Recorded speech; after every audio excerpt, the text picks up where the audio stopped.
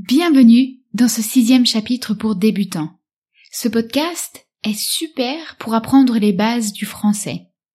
Il est idéal pour te familiariser avec le passé composé, l'imparfait et les adjectifs qualificatifs. Si tu veux apprendre le français, améliorer ton niveau et découvrir la culture française tout en t'amusant, tu es bien tombé.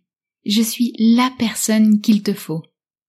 Mais avant de commencer, souviens-toi de t'aider de la transcription, car cela te sera utile pour le vocabulaire et tu pourras aussi identifier les liaisons que je fais. C'est bon ?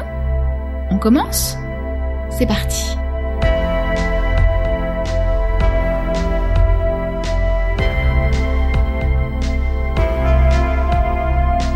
Français.com. J'ai quelque chose de génial à te raconter. Je suis si fascinée. Oh, pardon, je ne t'ai même pas salué. Salut, comment vas-tu aujourd'hui ? Hier, j'ai fait la grasse matinée car c'était samedi. Je me suis levée à 10h30. J'ai pris mon petit déjeuner sur la terrasse car il faisait très beau. Il n'y avait personne à la maison. Ils étaient tous au marché. Je buvais tranquillement ma tasse de chocolat chaud quand j'ai entendu quelqu'un frapper à la porte. Je pensais que c'était le facteur ou peut-être la voisine, mais quand j'ai ouvert la porte, j'ai vu mon oncle.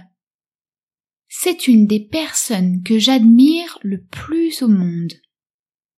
J'étais tellement choquée, mais à la fois heureux de le voir, que je n'ai pas bougé, la bouche grande ouverte.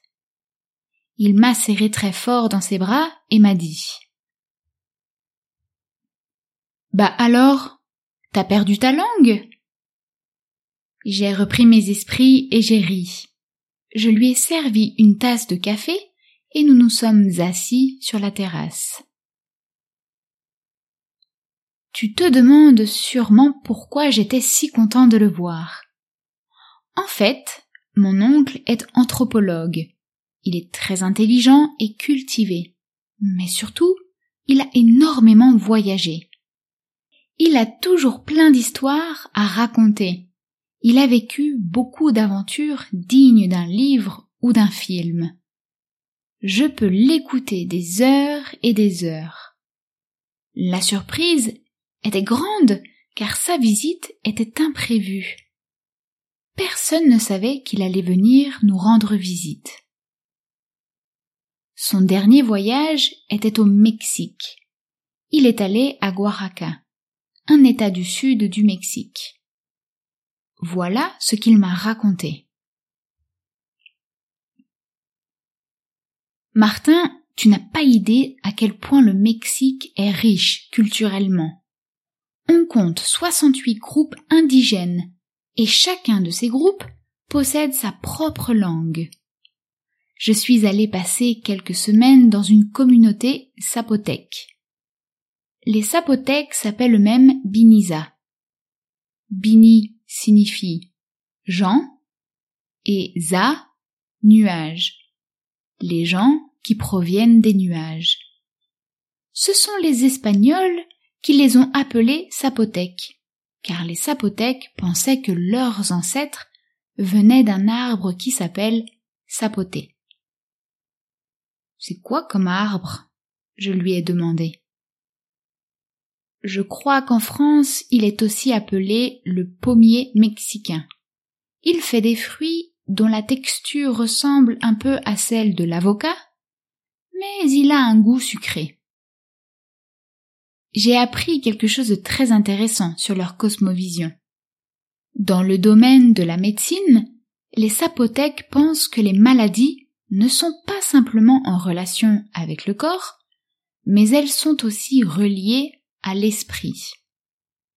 C'est une idée un peu oubliée dans la médecine occidentale. Ça me fait un peu penser à l'expression « un esprit sain dans un corps sain », j'ai rajouté. Oui, tu as raison, Martin. je crois qu'il est important de ne pas complètement écarter ces croyances et connaissances. Ils ont aussi une tradition fascinante qui s'appelle la Guelaguetza.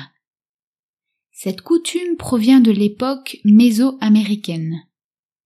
Sais-tu ce que signifie le mot mésoaméricain ? M'a-t-il demandé.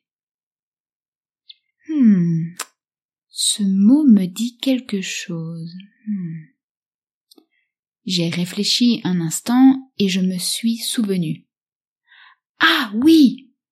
C'est une ère culturelle occupée par les civilisations qui vivaient sur les territoires actuels du Mexique, du Guatemala, du Belize, du Salvador, ainsi que l'ouest de Honduras, du Nicaragua et du Costa Rica, avant que les Espagnols ne viennent les coloniser. Bien joué! Je suis impressionnée. Je me sentais très fière. Papa aime beaucoup l'histoire. Il a beaucoup de livres et il m'a déjà parlé de quelques-unes de ces civilisations. À l'origine, cette festivité était un rituel pour adorer les dieux, et en particulier la déesse du maïs, Centeotl. Pour la vénérer, ils organisaient des danses, des rites et un énorme banquet qui durait 8 jours. Tu peux imaginer un banquet de 8 jours. C'est beaucoup de travail pour les personnes qui s'occupent de la cuisine. Oui, j'imagine.